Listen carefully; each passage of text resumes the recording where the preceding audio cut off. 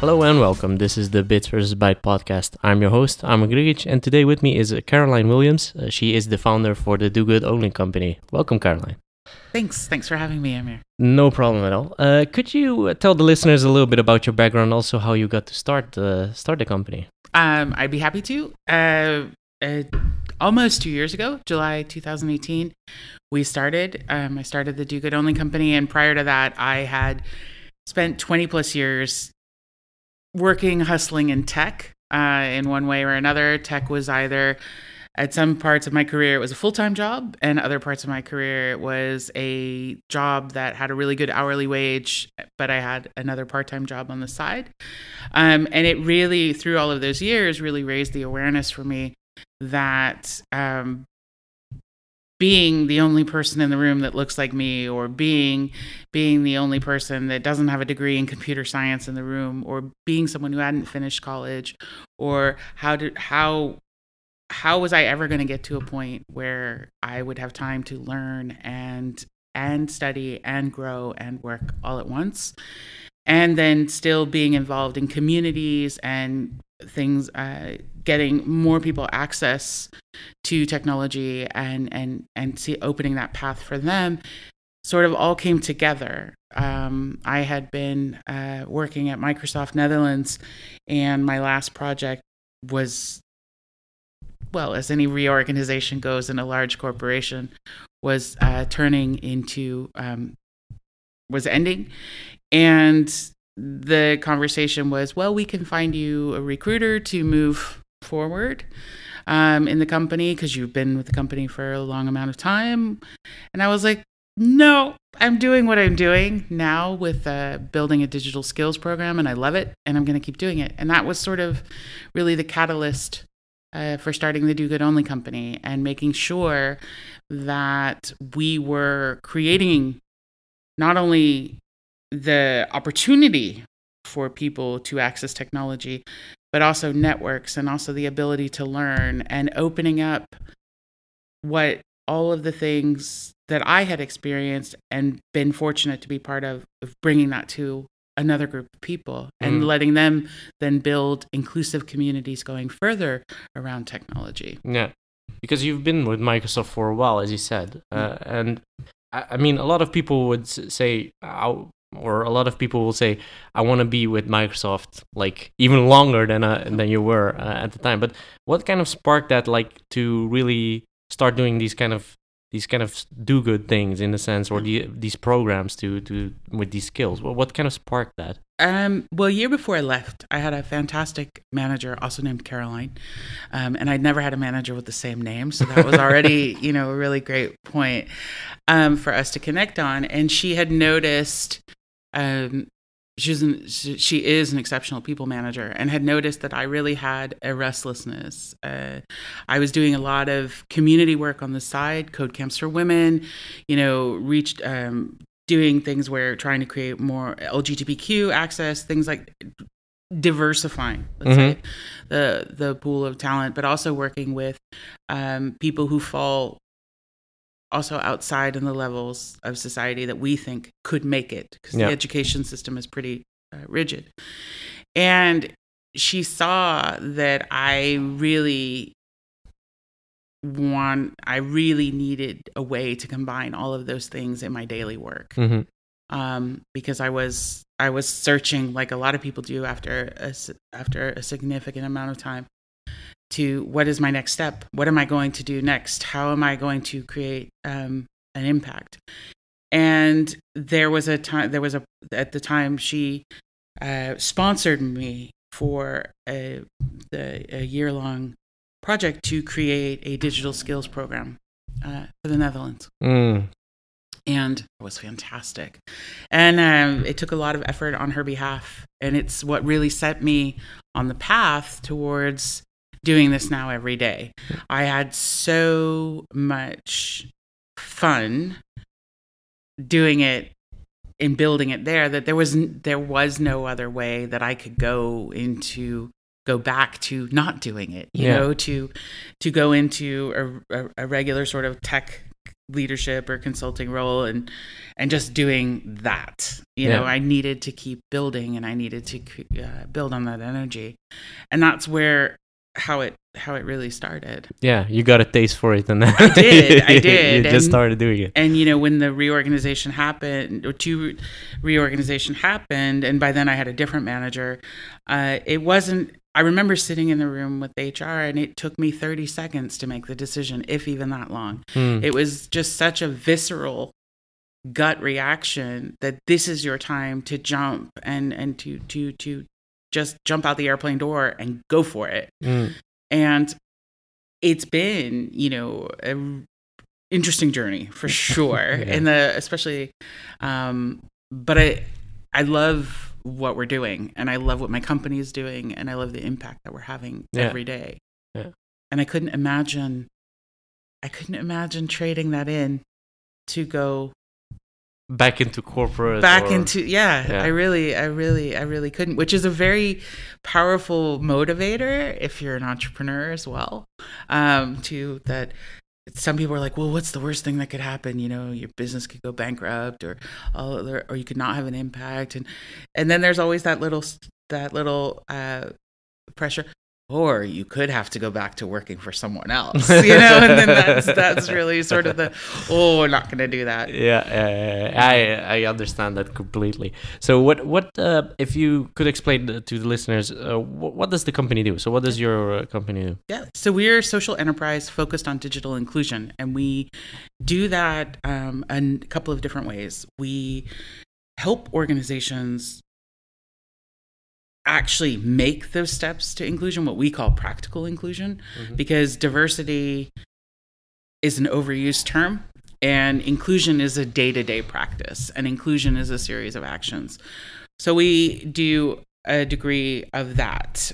We do a degree of business around technology with regards to data science, data analytics, DevOps, the traditional sort of world of technology. But the difference is that we do it with our team that is, most of our technical talent is female or from another underrepresented background. And so we do it we literally walk the example. This is what you can do with a team that is this inclusive and diverse. This is what you can create. Hoping to stimulate other organizations to look at their own IT teams and their larger teams and think about the next time they're looking to add talent, to, instead of following the traditional paths, deliberately looking outside and saying, what can somebody bring to my team who doesn't match who we've hired all this time before? And then our heart's work, or what I would say is our day-to-day work, is we run a program called the Skills Up Lab.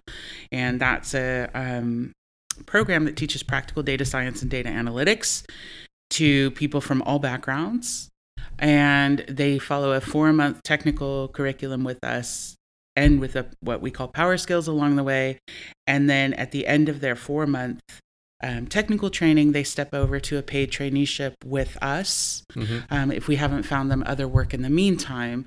And this makes a huge difference for getting people into technology, or sometimes it's people who are returning to the workforce after a long time, and they need what in the US is called a returnship sort of experience to get used to it again, to bring their skills and for some people, it's a matter of them being able to stay longer at the employer that they have, because they have new skills. They're coming in with, they know what to do with Python, and they know how to make really cool visualizations.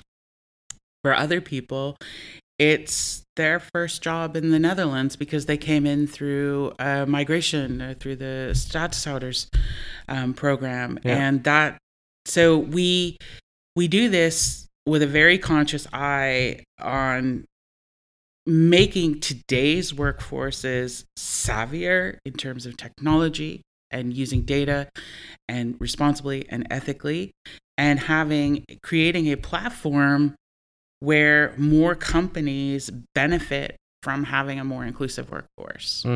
Instead of trying to make one place great, we want to spread those or plant those seeds in multiple organizations. Okay. And that's our main.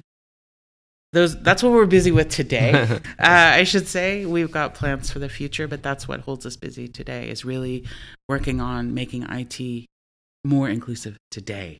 Interesting. Yeah, it's interesting because I've noticed myself. I've always wanted to have like female team members for some reason. I mean, I always feel that would bring more of a dynamic in a sense than just male developers, and that's it, right? Where it brings a kind of way of thinking that maybe.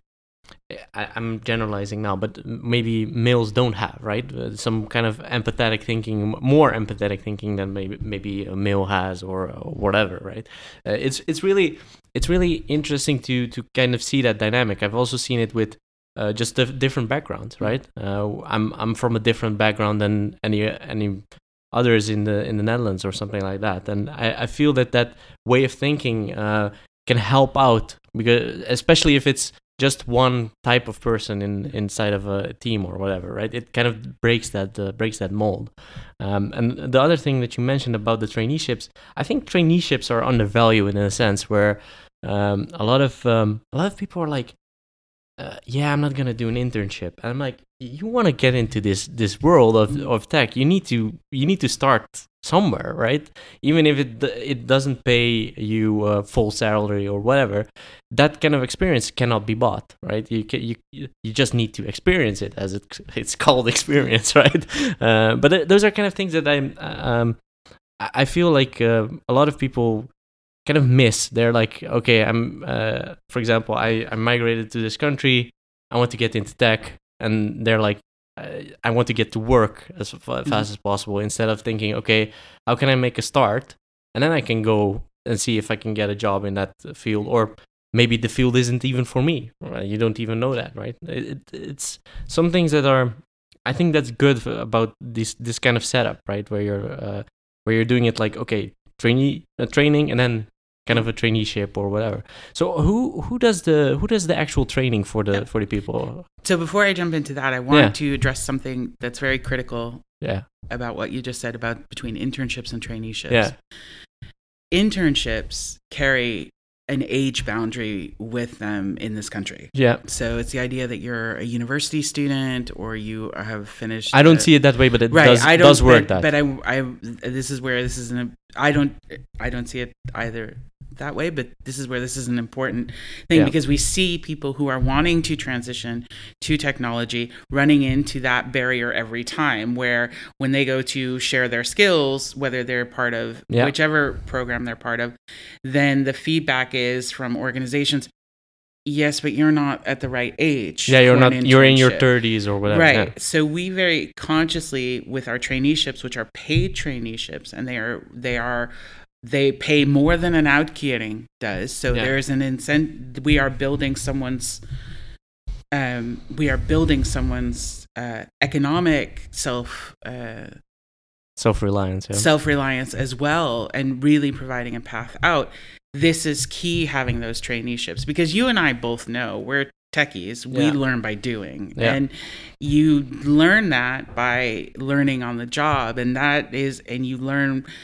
You have to be able to apply and apply the concepts, and in lifelong learning, certainly. But I did want to call that out, because it's a very important point for employers to look at where is the benefit for them, and more traineeships, especially in a difficult labor market where you have more jobs than you have people available.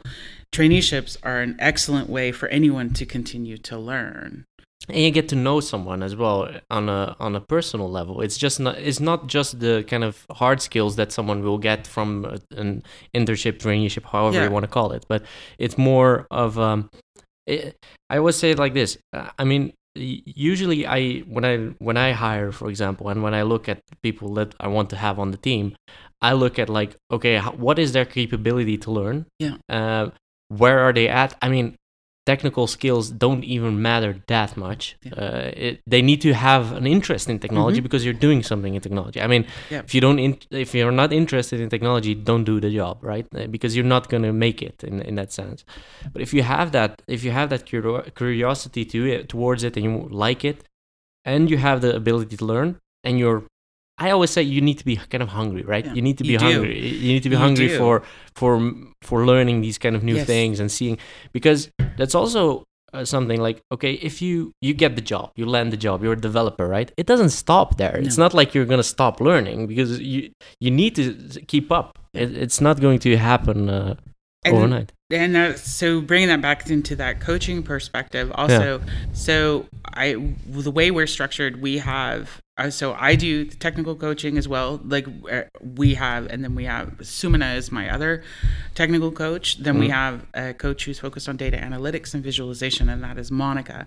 And then Bjorn is our job coach. So he started in IT and then transitioned over to all of the job coaching parts of it, because he really found that was the way that spoke to his impact. And Sumana came from the first program when I did it, when I had built this, when I was still in Loondienst. Yeah. And Monica came from the second program when I was independent. And with what we do, then all of our trainees that come through from each cohort, so we're now on cohort 4, the trainees from the cohort before, part of their weekly work that they're paid for is to train the next cohort.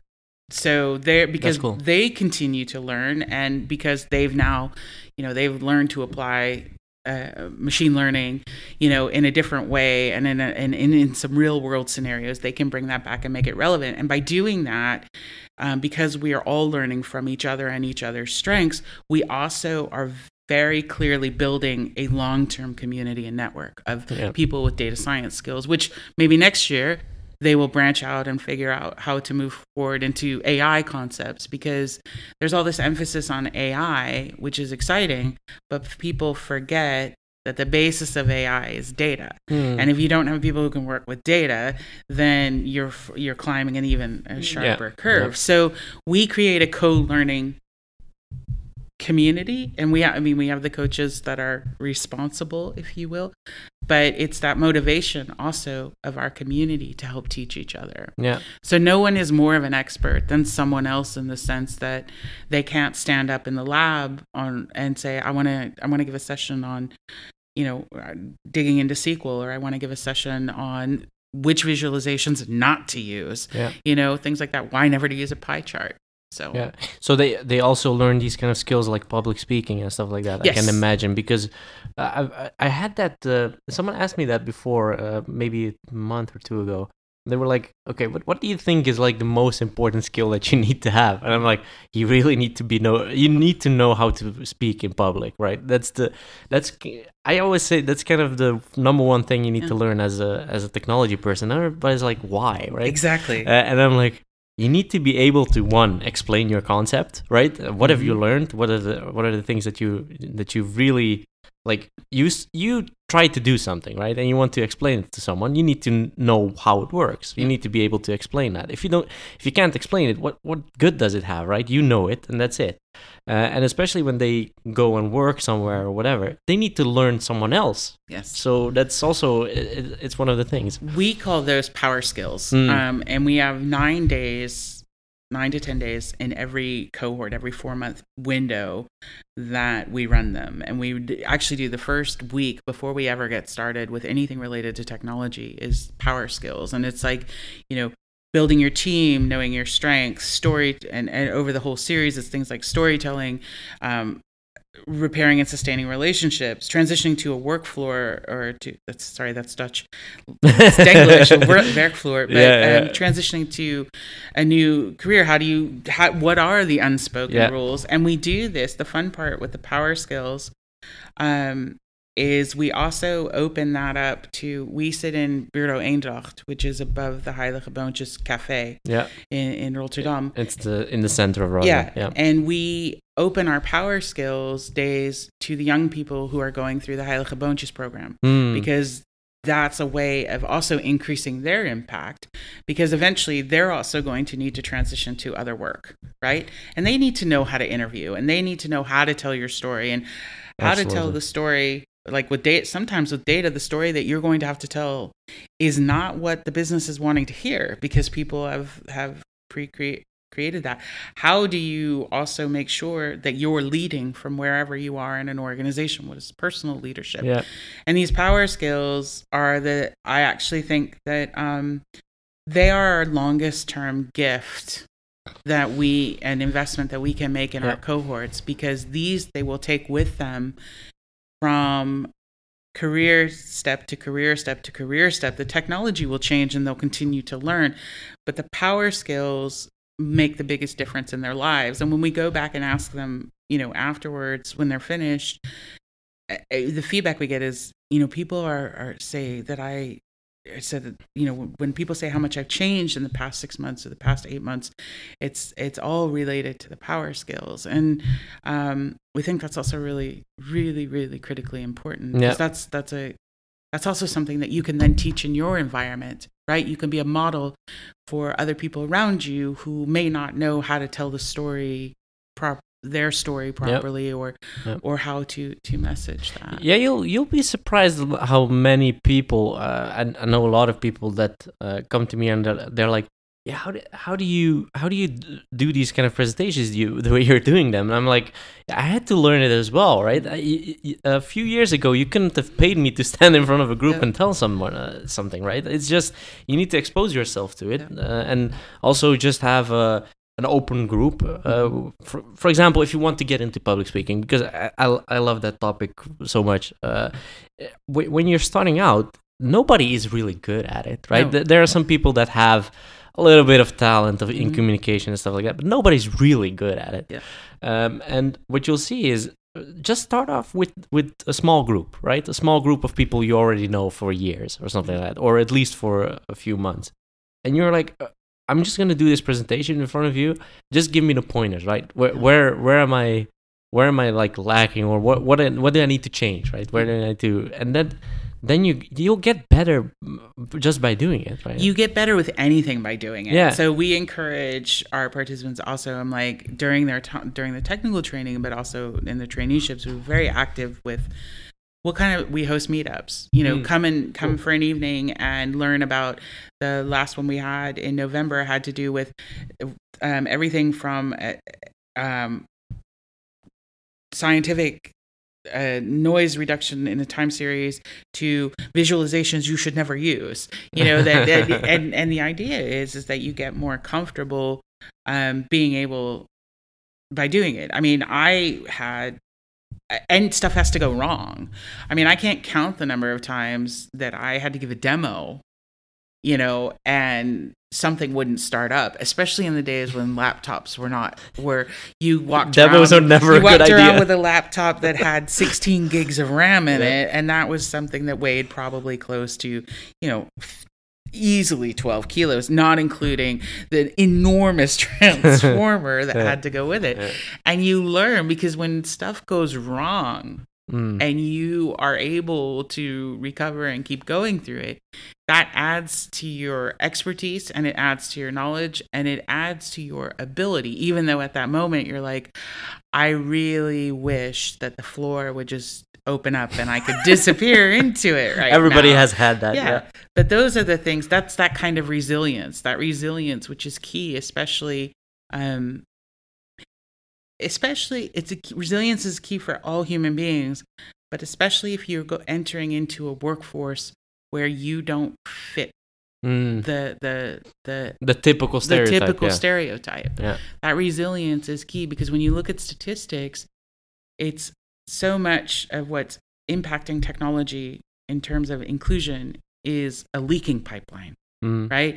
You, after so many years, you leave and you don't go back, and it's that pipeline that's leaking everywhere. It's like the same thing like for the statistics around women in technology is that 50% of women leave technology after 10 years. Yeah. And they don't, and of that, 50%, a good half of that never comes back to have anything to do with technology, right? Why is that? I don't know. I don't know that much about the statistics, but what are some of the kind of reasons that they leave? Well, a lot of it has to do with the way we look at talent and the way we identify talent. Sure. So in the early stages of a career phase where everyone is kind of eager to run and go and go, then everyone's kind of a high performer, right? Yeah. Everyone is sort of seen as you give your life, you'll give your life for the company and all of those things. But as priorities shift and change, and especially around the early 30s, when young women at that time are stepping out because they're choosing to have families, that's when decisions are also being made and identified for promotion and leadership.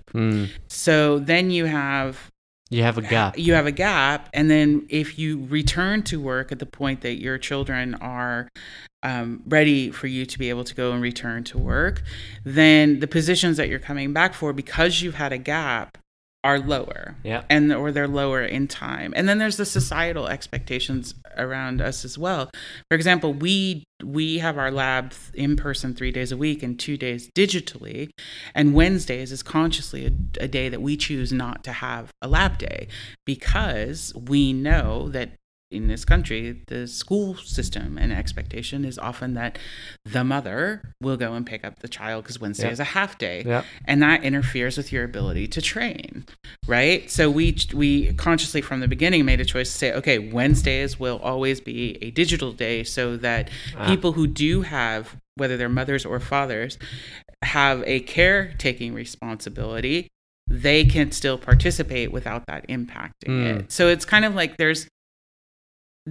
and when it's also what's in our organizations. If you look in an organization could say we're tremendously diverse. We have 30% women. We have 50% people who come from a different ethnic background. But then when you look at the management layers and the leadership layers, and it's all the same demographic, then you're like, okay, this is not inclusion. This is, for whatever reason, the status quo that you're holding on to is serving you for a reason that you've decided it's serving you. I don't know what that is for you. You have to decide. But that's not creating a pathway to change. And that's not creating an awareness and an opportunity. You see it. People navigate to companies where they feel that there's an opportunity for them to grow and to be themselves. And yes, there's the part with benefits, pay, and all the rest of that stuff. But at the end of the day, people want to feel like they belong. And they want to feel like there's a place for them there. Yeah, they need to feel safe. And if you don't ever see anyone who looks like you in the leadership, you don't have a role model and stuff like that, right? No, and then you also have our job coach and I, we have a lot of discussions around inclusion in our place, as you can imagine. Yeah, of course. And Bjorn raised the point the other day because we were having this conversation. He goes, somebody asked him, why don't you look at the messaging around companies around their inclusion? And he said, well, because it's very simple. I'll look at who's in the in their lighting in their structure that they identify as our team. And he goes, and if it's all one sort of type of person, he goes, then I know very quickly that it's a messaging thing, and then we're the reality. They don't really believe it. That the reality that they're going to look at talent differently and is slim. And when you're a startup, you got to be smart about your resources and your time. So it's you've got to be able to make those kind of decisions. It's again, inclusion is a practice. It's an act every day of multiple different things. You don't just get there because you say you want to be, or we hire diversely. And that's also a thing. I mean, diversity, just to be diverse, is also not the best thing ever, right? I mean, just because nobody wants to be told that they were hired because they're the diversity hire. But nobody wants to hear that. Yeah, but that's what happens sometimes, right? Where companies are like, okay, we need to diversify, but then they're not asking themselves like, why, right? Why do you want to do that? It's not, and it shouldn't be a goal on itself. Just we want to be diverse, so that's not the goal here. I mean, But also one thing that I when you mentioned the kind of gap that that women have, especially when they have the pregnancy and raising their child, do you also feel like people are looking at resumes too much in that sense? Where, for example, if I get a resume and I see like year or 2 or 3 or 4 off, and then you want to get back to work again, of course you're gonna ask why. I mean, that's okay. But a lot of people will already be hesitant because of that gap, right? They'll be like, okay, that's not it, and that's it. I think in general, there's far too much emphasis put on paper. And I recognize that there's an entire process in the industry and everything else built around these streams. But when you look at someone, it's like this. When you look at this is where whether anytime there's a career gap, that makes it harder for that person to return. And we see this also. A lot of the people in our cohorts have a migration background, that they've come to the Netherlands through the asylum process. Sure. And the current or the law and the procedures around it had been, first you need to come to the Netherlands. You can take out a loan to learn the Dutch language. You need to go to a school that will teach you the Dutch language for 3 years, and then we'll start worrying about your career. Yeah. Okay. Perfectly good intention. Understand that learning the language is important. But what that fails to account for is that is creating a 3 to 4 year gap on someone's CV.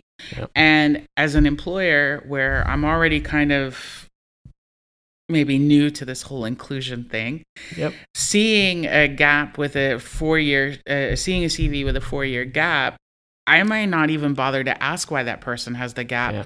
I'll make the assumption and move on. Yeah, you're making the assumption that someone doesn't have the ambition, doesn't want to work. Exactly, and you don't know that. And again, this comes whether you are a woman or whether you are a man or however you choose to identify.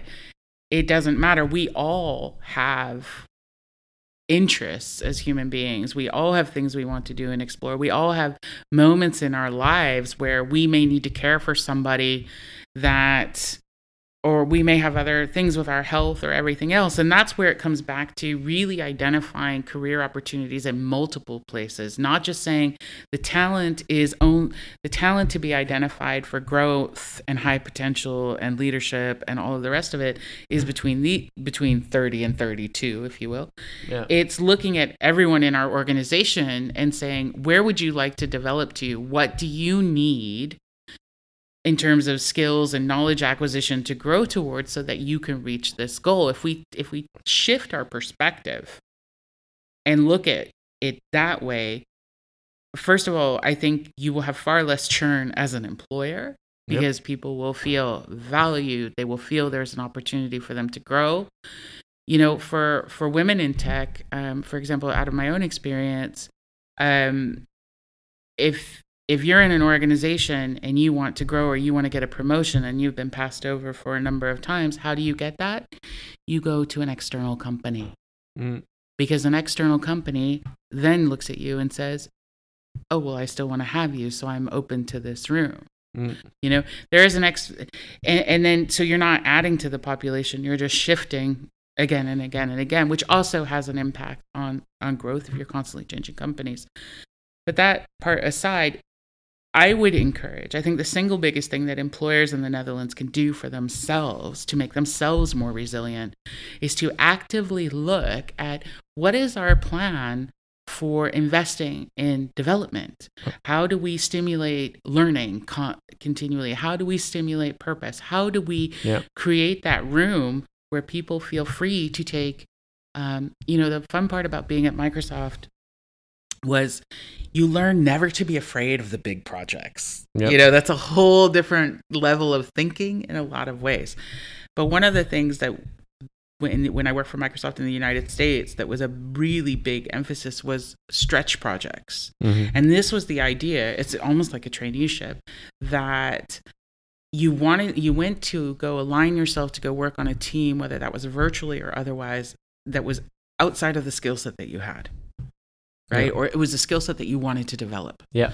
And some things worked really well. Some things did not. but it was a really powerful method of also keeping people longer. Yeah. Right. Especially when competition comes knocking, at the door with the recruiter that says to you, so you're pulling them out of the comfort zone, giving them challenges. And giving them a challenge and showing them that that's rewarded and showing that risk is rewarded. If you want innovation to take place in your company, you have to have a culture that does not punish for risk. Yeah. You have to have a culture that does not punish for trust. Yeah. You have to have a culture that does not punish for trying something new. Yeah. Yeah. And that, when you have those kinds of cultures, then that's when people come to you, want to work for you, and want to stay with you. Yeah. Yeah, that's the thing. And then I always say, like, it's better to ask me for forgiveness than for permission up front, right? And that's, I mean, it doesn't mean that you need to do everything you just want to, but there should be, you should be able to like let your kind of mind flow in these kind of things, where it doesn't make sense to hire a developer and then tell them how they have to develop, right? It doesn't make sense. But a lot of people do that, and I'm like, why are you doing that, right? These people can think for themselves. It's not like, if you want to keep people, you need to give them that option, right? Give them the option, like, okay, you need to develop. Well, one thing that I've noticed with a lot of companies in the Netherlands is they have these kind of cycles, right? Where you have the cycle of, okay, how did the last year go? And based on the last year, you want to grow, you want to do these kind of things. And it's all input from myself as an employee, instead of also thinking about it as an employer. Like, okay, this person wants to go and do this and this and this. We think you should do X, Y, and Z, right? Or go, as you said, especially in bigger companies, it's easier to do that, but go and see a different kind of department, right? Stay in that kind of department and see it. I've was always said, like, okay, if you want to know how a company works, go and work at the kind of service desk or the support desk, like that. And you'll get contact every time. You'll get like insights that you've never had before, right? I've started with I actually in the current company where I work at, I do it as well. I just pick up the phone and help a client, because the reason why I'm doing that is it will give me insights as well. It doesn't seem like intuitive to do it, in a sense of why would someone technical pick up the phone and help a client? However way that sounds weird, but it helps. It helps me, because I know, okay, I'm working on the product, so I need to know what's going on, right? What are people asking for? Or maybe they're going to ask me something. I'm like, okay, but we really should add that, because that doesn't make sense that it goes this way. And that's what I like about this kind of programs, where you're like, okay, push someone into something else in a different department and get them to know that kind of thing. And maybe you'll find out that you don't even like the thing you wanted to do, which is fantastic. Because knowledge, we have an advantage because we're a startup. So resources are limited. We got to spend them 5 times. But where it gives us a tremendous advantage over a larger organization is that we have to pull together. So and it's the same thing when our cohorts transition into the traineeship, they work in multidisciplinary squads on purpose, because one of them will have a business development strength and one of them will have a technical strength, and by putting them together, they're only stronger, right? But there's this whole thing where we have a very open learning culture, which makes sense. It's kind of like, the way we look at it is everybody is free to take on the stretch goal that they want. And furthermore, if you don't feel comfortable taking on a stretch goal, I will probably persuade you until it gets to a point that you start to take some risk that's comfortable for you, because we do it. We need to do it together. And we also learn all of the different strengths that each person brings, and even strengths that they didn't know that they had or developed. It really comes down to curiosity, being curious, it's whether you're working on our stuff or whether you're working on the data, it starts with the questions, right? It starts to being open with, what if this did this? Or how do I go from A to B? Or what does this mean? Or is there a connection? It's that curiosity. And that's something that if you don't stimulate that in your organization, then the growth that you will get will be limited. Yeah. Because people won't be asking the questions. And when you don't ask the questions, you don't unlock what is possible. Yeah. Yeah, and I also like to, and I think that a lot of people that work in tech should do the same, at least a few times. When I see someone that goes on a kind of sales kind of conversation, right? They're going to a lead or whatever. I sometimes say like, okay, just bring me along. I want to go along just to kind of see what happens, right? How does a conversation like that work? Yeah. What are the things that are being said in those kind of conversations? What you can learn from that, whatever. Absolutely. And that's that kind of curiosity that I think a lot of more people should have, and not like think, okay, this has nothing to do with technology, so I'm not gonna bother with looking at it, because people are usually multifaceted. So they can do more stuff than just the technological part. They can lead a team, or they can actually help sales in whatever way they could, like be a technical kind of salesperson or whatever. And people are just focused on, okay, I want to get better as an engineer instead of getting better as a person, right? Yeah. That's the thing. And that's where that curiosity comes back into play, because fundamentally, you know, we follow we follow all these beliefs that technology has the answer for everything, right?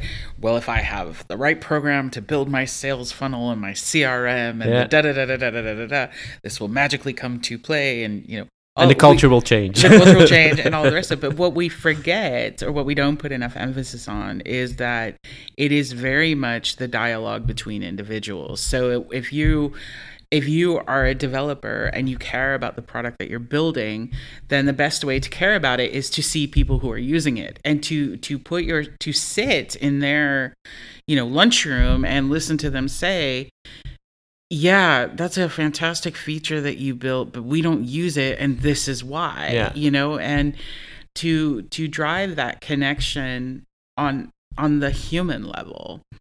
And you know, it's like, this is where you can buy the new, you can upgrade whatever to the newest, latest, shiniest version. But if you don't pay attention to what is going on around it, you are just spending a lot of money and repeating the same stuff, but with a new wrapper. Yeah, exactly. You know, garbage in, garbage out. And the key part for all of us to develop, both as, especially as people, but also as people who are learning in our field and getting better in our field all the time, is that connection. As uncomfortable as it is, it's that connection, because your brain get stimulated by that. That's where the new ideas come from, right? Yep. Surrounding yourself only with people who all believe the same way is very comfortable and very easy when you need to come to a decision, right? You can say, okay, well, we all know we're going to vote yes, or we're all going to vote no, and no one's rocking the boat, and we're going to keep doing it this way and this way and this way, and we think we're safe because this has worked for X amount of years before. Until it stops working because someone hungrier, different, more curious comes along, and that's your competition in the market. Yep. And then it's a sudden scramble with, oh, we didn't see that coming, or how did we do that? And again, it comes back to stimulating a culture of learning and openness within your organization, regardless of your size. Yeah. Yeah, I'm saying it to people in the team as well, where I'm like, okay, it's good. It's okay to take a day, or a day in maybe 2 weeks, or maybe a day a week even, to just try other avenues, like see other stuff than just the project that you're working on right now, because that's the way to stimulate, right? You're stimulating kind of new energy, because they will look at some kind of technology or whatever, and then know, okay, we could maybe build this in some way or another, but they already had that stimulus of learning something new. Because if I look back at the kind of hosting thing or the infrastructure thing that I did before, I was also always interested in learning the new stuff, right? Just learning the new stuff I didn't have to use it immediately, but that gave me new energy to go on and learn some new stuff. So that's immensely important, I think. Yeah, it's the synapses. It's the reaction in our brain where neurons are fired and new connections and pathways are seen. Yeah. So I have 2 more questions before we wrap up. One of the questions was, you alluded to some new programs and stuff like that for the future. Yeah. So where do you think your company will go to in the future? Where do you want it to go, actually? Oh, wow. I have so many places I would like it to go. That is... the running joke is, if you are afraid of big ideas, don't stand in a room with Caroline, because she'll take it way further than you want. But one of the things that I do see is, I would love to see on a national and international level, and then beyond, far more emphasis around lifelong learning. Mm-hmm. And I know that some countries are tackling that very differently than how it's being handled here, where it's still very much in Kinderschoenen. Child shoes. Yeah, exactly. And my goal, actually, if you were to say to me, what would you see in the next coming years? I would love for us to be able to say that with the cohorts that are coming through, at some point, some of them are saying, I'm going to my community, Caroline, and I'm going to set up the skills lab here. And I'm going to serve my community with this access to technology, access to networks, and access and see what we can build here. That would be such a fantastic gift, right? In that sense, to see that, because we get requests of people saying, can you bring it to my country? Can you bring it here? And what we always say is, come and learn with us, and we will support you with going back, because it's your community. Build with your community, because then you are adding and enriching your community as it stands, and your community is sovereign over the knowledge. And that's key, because you want more places to be, good places to work, and more people who are building technology, reflective of technology. So that would be that's first on my list. And actually, every community is different, every community is different. That also means, and that also makes it relevant. But then I also think we will eliminate probably a lot of some of the questions now around the ethical and responsible uses of technology, because we have more people who are reflective of society working with it, rather than a single interest pool, rather than a single demographic, where the model is, I did something and now, oops, didn't know it could be done that way. We didn't plan for that. So for us, is my first goal, or that growth would be to see those inclusive data communities being recreated around the world in the communities that they belong in, by people who've been through our program. Very cool. Which is cool. It's a big idea. Yeah, but that should be the thing, right? Mm-hmm. It shouldn't be just something in the Netherlands and that's it, right? No, I mean, it should spread more than it is right now, for sure. And the last question, I ask it all the time at the end. So you started on this journey 2 years ago. Yeah. What are you most proud of since you started? I think it's one of the things that I am most proud of is the fact that everybody who works in the company, whether they're a coach or a trainee or everything else, everyone is someone who just wanted a chance to get back in the ring, if you will, if you'll excuse the American sort of metaphor. Back in the ring, go Rocky. But everyone, and also the people who come through our courses, but everyone who is also now working under the umbrella of the Do Good Only company, they all refuse to be held back. And I am so proud of their step into doing that, and their determination, and they're taking the chance and grabbing it. If you've never had access to all of the chances, grabbing it can be tremendously scary. If you have always had access to all of the chances, you may not understand why grabbing the chance is so phenomenal. But I am most proud of the fact that everybody who comes through our doors has not only seen that opportunity for themselves and said that they wanted it, they've actually done it. And I can't wait to see where they go next. Amazing. Great. I think it's a perfect way to end it off. Where can people find more about the Do Good Only company on the internet? Yep. You can find us at www.dogoodonly.nl. And the Skills Up Lab program, if you're interested, is skillsuplab.nl. Okay, great. Caroline, thanks a lot for being here. Mir. I really enjoyed it. No problem at all. And of course, for the listeners, you can find the Bits vs. Bytes podcast on bitsvsbytes.com and on all major podcasting platforms, of course. And there's a newsletter. If you want to get 5 things about the business, technology, and leadership, you can find it on bitsvsbytes.com/newsletter. I would like to thank you for listening. Until next time.